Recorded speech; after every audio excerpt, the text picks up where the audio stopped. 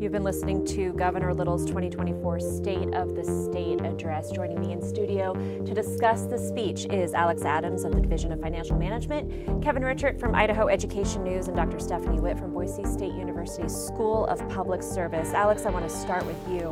One of the things that stood out to me from this speech is this is a different budget year than what we've seen for the past few years because of that influx of COVID funds drying up. Well, let's talk a little bit about that. How one of the lines I highlighted, this session should be about priorities. For sure. Well, it is a different budget year than we've seen since the pandemic. During the pandemic, we saw record growth in revenue, 20% year over year in back-to-back years. We never anticipated that that would continue. So Governor Little and the legislature used a lot of that surplus, which those surpluses started with a B, billion-dollar surpluses, for one-time capital expenditures, roads, bridges, airport, rail, water infrastructure, things like that. That's opposed to using those funds for ongoing programs and then needing them in the future and not having them. For sure. So Governor ensured that our ongoing revenue and ongoing spending balanced. We use the surplus mostly as one-time capital needs to pay off debt, pay off our long-term deferred maintenance needs. This budget, therefore, was different. We didn't come in with a billion-dollar surplus. We didn't come in with ARPA or other federal packages that could be used for capital infrastructure. So Governor had to put together what those priorities are, and what he put forward is a budget that's called Idaho Works, because what we are doing is working. And you heard his priorities pretty clear today. Fully funding Idaho Launch, a game-changing investment in our students to go on to in-demand careers. A $2 billion school facilities plan, which is $2 billion of tax relief, and some transportation priorities. But we did it all with a conservative budget. As he said, spending growth is 2.2% year over year on the general fund. That is our most conservative budget since the Great Recession. And when you look at total funds, which is general funds, dedicated funds, and federal funds, it's $200 million less year over year. And he put together a conservative package, one that sustains over the whole horizon of the budget's revenue forecast, but has some pretty important priorities that I look forward to diving into in greater detail. Facilities, as you mentioned, is one that stands out not only to me, but also got a standing ovation when he said this, when he shared this plan with those in the chamber. I'm hard-pressed to think of another time I saw lawmakers giving the governor a standing ovation during a State of the State address, Kevin. No, it was pretty startling. I mean, the scope of what the governor's proposing here is pretty startling. I mean, this is a big investment over a decade in school facilities, which is a need that we know exists, but to a large degree, it's a need that legislators have said that's a local problem. That's a local concern. It needs to be funded through local property taxes. What the governor's message today was that he feels like that's just not working anymore, and something has to be done at the state level to help some of the districts that have really struggled to pass bond issues. While it's a local concern, it's also in the state constitution. This came up again in the governor's speech, that the state says that we need to provide a uniform public school system for Idaho students. But, Dr. Witt, as the governor mentioned, depending on where these students are going to school, they're getting wildly different experiences and wildly different facilities. Mm-hmm. Yeah, this reminds us that it's a policy choice about which level of government will pay for school facilities. And historically, we have made that decision in Idaho that it would be borne by local taxpayers, 100% for that cost. When you combine that level of responsibility to local taxpayers and our bond threshold, which is the highest in the nation, it makes it very hard for some local districts to come up with the money, right, to build the buildings or to replace the dilapidated buildings. So this is a major shift that I think gets us closer to obeying that demand in the Constitution about the educational system. And it comes at a time that you've seen a lot of school districts really struggling with facilities needs and really struggling to get voter support for facilities needs. Salmon is kind of the poster child right now for districts that have had a hard time getting a bond issue passed. They're going back to voters in the months to come. Pocatello last November failed to pass a bond issue to work on some school building needs that were necessitated in part by a fire at one of the high schools. West Ada in May tried to pass a levy to offset some of its building needs. biggest district in the state, fast-growing district, could not get that levy passed. I mean, this is a problem for districts in urban areas, rural areas, large districts, small districts alike. And you mentioned salmon in the speech. There was a line Governor Little said in one school I visited, raw sewage is seeping into a space under the cafeteria. That's pretty notable, Alex. I was with Governor Little when he visited the salmon school, and I can attest that that is not hyperbole. That's one of the issues there. But, you know, I think there is an acknowledgement that the learning environment matters for the students. And Governor Little has spent quite a bit of his term visiting school districts across the state. And if you think of what we've done to date, we've generally been focused on the personnel within those. He's got starting teacher pay up. He did a new career ladder. We invested in teacher health insurance. We provided discretionary dollars and operational dollars for things like literacy. This is a pivot to focusing on those facilities. This is one of those last items from his Our Kids, Idaho's Future task force that he convened back in 2019. And as he said, let's go big. So this is a $2 billion proposal over the next 10 years. It's the most significant investment in school facilities in state history. And as Dr. Witt said, there were some deliberate choices that were made here. This is a twofer. It's $2 billion for school facilities as well as $2 billion for property tax relief, because you're taking that burden off of the local property taxpayers. What we have used in building out this proposal is the legislature's own performance evaluation report on public schools. They talked about how we're below industry standard in financing maintenance needs. They said we were the last state in the country in school financing of facilities, both per pupil and per square footage of facilities. So we took a data-driven approach. That's one of the reasons I love working for this governor. He's a spreadsheet and data junkie. And we said, if we're going to fulfill not just our constitutional responsibility, but our moral obligation, how do we get there? And that's what this proposal was born out of. But there was also some political calculation here today. I mean, I don't think the governor gets a standing ovation over this if all he is saying to legislators is we've got a building facilities problem around the state. Couching it as a $2 billion property tax relief plan, I think probably contributed to some of the support he heard on the floor this afternoon. I want to touch on launch as well, something that we've talked about a lot on this program, something you've covered a lot, Kevin. This plan would fully fund the launch program. Popular so far, not quite twice as many applications so far as was anticipated, but pretty darn close, with more than 12,000 applications so far just for this year. Popular with seniors, high school seniors, not quite as popular with legislators. I mean, this is still a program that barely passed the legislature last year, so I think the governor is still working on trying to get legislators on board with the impact that he sees launch potentially having on these seniors who are going to use the program and on employers who are looking for workers. It will be really interesting to see what the legislature does with launch this year. There's a dedicated source of funding to continue to pay the $75 million, but there's quite a bit of opposition still within the legislature. And high-profile opposition, too, from the Speaker of the House and the Assistant Majority Leader, I believe. Well, I was struck on Thursday when the governor spoke to the press club's legislative preview. Spent a lot of that time talking about launch. Had a couple of launch students come in, talk about why they've applied for the money. Had Scott Bedke and Wendy Sechrist talk about what they've done on the road to try to promote this program. Then a few minutes later, you had House Speaker Mike Moyle talk about launch and say, it's a big government handout, and I don't think those work very well. Very, very striking difference there.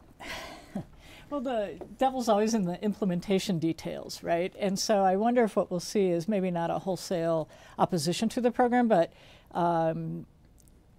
it matters what majors got on that list, what things are allowable, and so I wonder if there'll be some tinkering there to bring that back in a little more narrow, welding, not business administration, I don't know, something like that.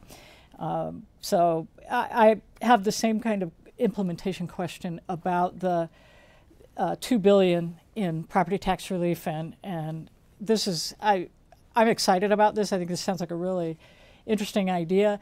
How will districts who have chosen to tax themselves, have passed bonds, feel about the latecomers getting money? And how do we get the money to the districts who wouldn't own their own responsibility to pay for their own facilities. So this is a difficult needle to thread, to get some equity there. Such a great idea. I'm curious to see how that balances out. But there are so many different realities within each of those taxing districts too, when we're talking about income levels, when we're talking about property values, when we're talking about the number of property owners within any given district. Totally different when we're talking about a salmon versus a ketchup. Well, it is, and my understanding is that you will be using an index that has to take into account some of the differences in the advantages that some districts have. So this will require policy legislation, and that means we see this as a collaboration with our partners in the legislature, and that will be a conversation that unfolds in the weeks ahead. So I don't want to say that we've presupposed the outcome of what a formula would look like, but the governor in his speech made clear we don't want to punish the school districts who, as Dr. Witt said, have done the right thing and bonded themselves. And we don't want to disproportionately reward those who kick the can, hoping that the state would come in. So to the extent there is a formula for the distribution of those funds, the governor wanted to ring true to those principles. And if I could just go back to Lodge, I do think one of the things I would just say is, what problem were we trying to solve? And the problem we were trying to solve is getting more and more of Idaho's young folks to go on and stay in the state and pursue in-demand careers. And we had seen a go-on rate to post-secondary opportunities that had been declining. I think it hit 38% during the pandemic, and for years the state had been chasing a 60% go-on rate. And this was designed to stimulate interest, especially in the areas where there is demand: nursing, IT, engineering, welding, linemen, farm tech, programs like that. And this is a program that is going to continue accepting applications through May and has already exceeded expectations. When we talked about this with the legislature last year, we thought it was going to be a 2 to 3 year lead-in to get close to the 60% go-on rate. And in the bill, we had even designed a pathway where unused dollars would overflow into a program where it could train adult learners and things like that. So to see this response this early, I think is emblematic of the need that was out there. For years, we funded scholarships to four-year institutions. This is now putting the state in a role where it's funding opportunities for apprenticeships, industry credentials, workforce training. So I think the reaction out there has been very positive, and we look forward to working with the legislature on it this session. And I think that might be where you see the legislature tweak launch this year. How do you what careers wind up on this list of in-demand careers? That has been a bone of contention about this from when launch was a bill to the implementation from the summer through the fall to where we are right now.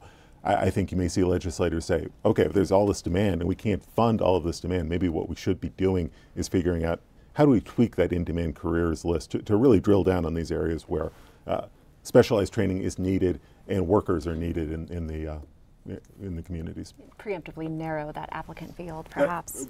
I think that's the area where legislators may look at, and we'll see how that plays out.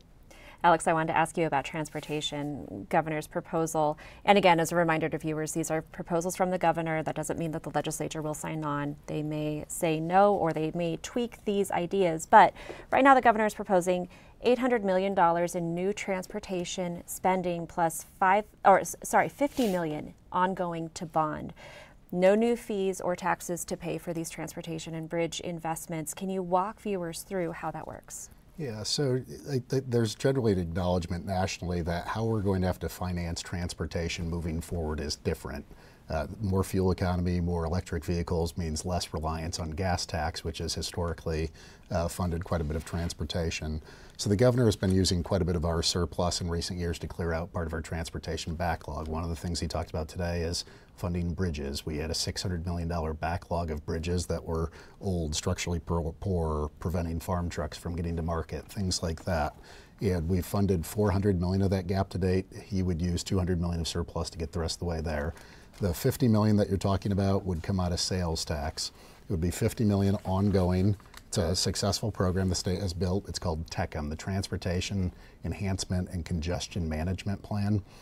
You bond off of sales tax. So the $50 million ongoing would issue a bond for $800 million. That $800 million would clear out some of the backlog on our roads. Our Department of Transportation has an $8 billion list of projects that are in the queue that are currently unfunded. So $800 million would clear out about 10% of that list. So we're getting closer, but have not fully satiated our transportation demands. It is an area where the legislature has been really willing to invest in recent years. We've had very productive conversations with our partners in the legislature over transportation, because this impacts every single one of us as we drive home. If you've ever complained about traffic, if you've ever complained about congestion, if you've ever complained about the lack of capacity, this is a package that will help defray some of those demands. And this conversation comes, Dr. Witt, as we're talking about population growth in our state. This came up in the governor's speech. We've all seen it regardless of what community we're living in the state.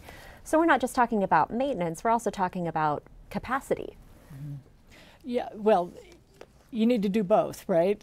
New roads, new bridges, and to do the maintenance. And it's just not very sexy usually to get money for infrastructure. So this is great to see us clearing the backlog of deferred maintenance that had, the annual amounts that we were deferring had become kind of scary big. So this is a good bite of that apple.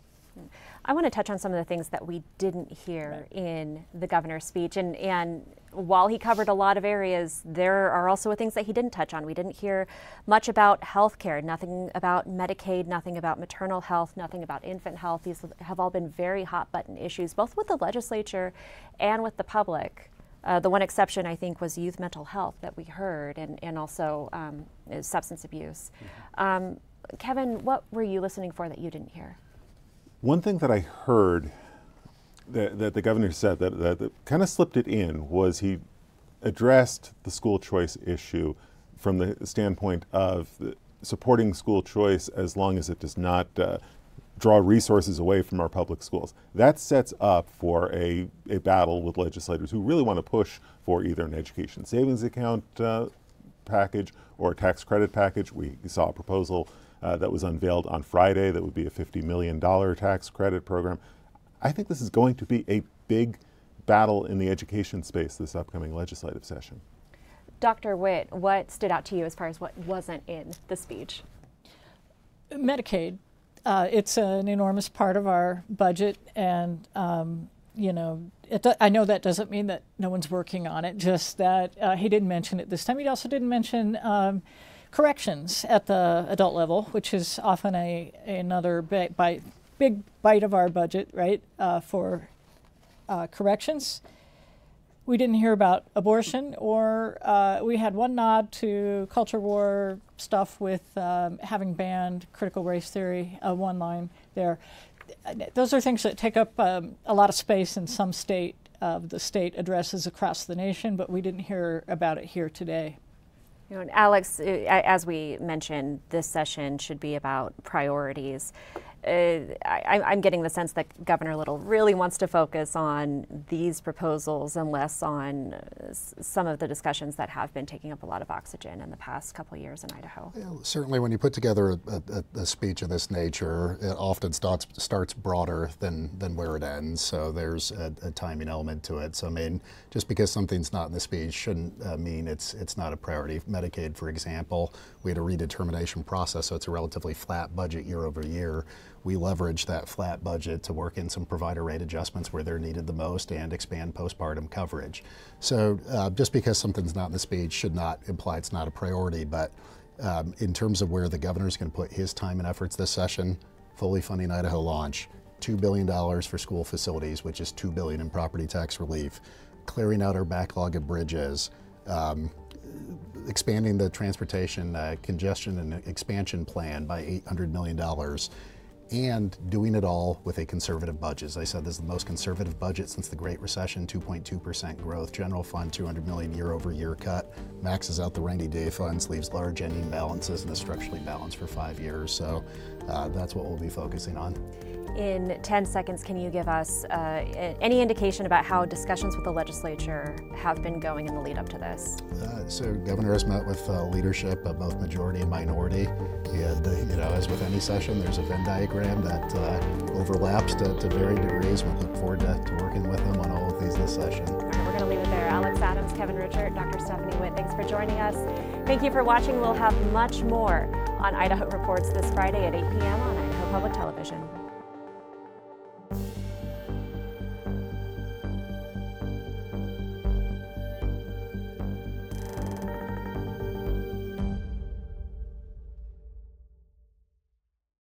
Presentation of Idaho Reports on Idaho Public Television is made possible through the generous support of the Laura Moore Cunningham Foundation, committed to fulfilling the Moore and Bettis family legacy of building the great state of Idaho, by the Friends of Idaho Public Television, and by the Corporation for Public Broadcasting.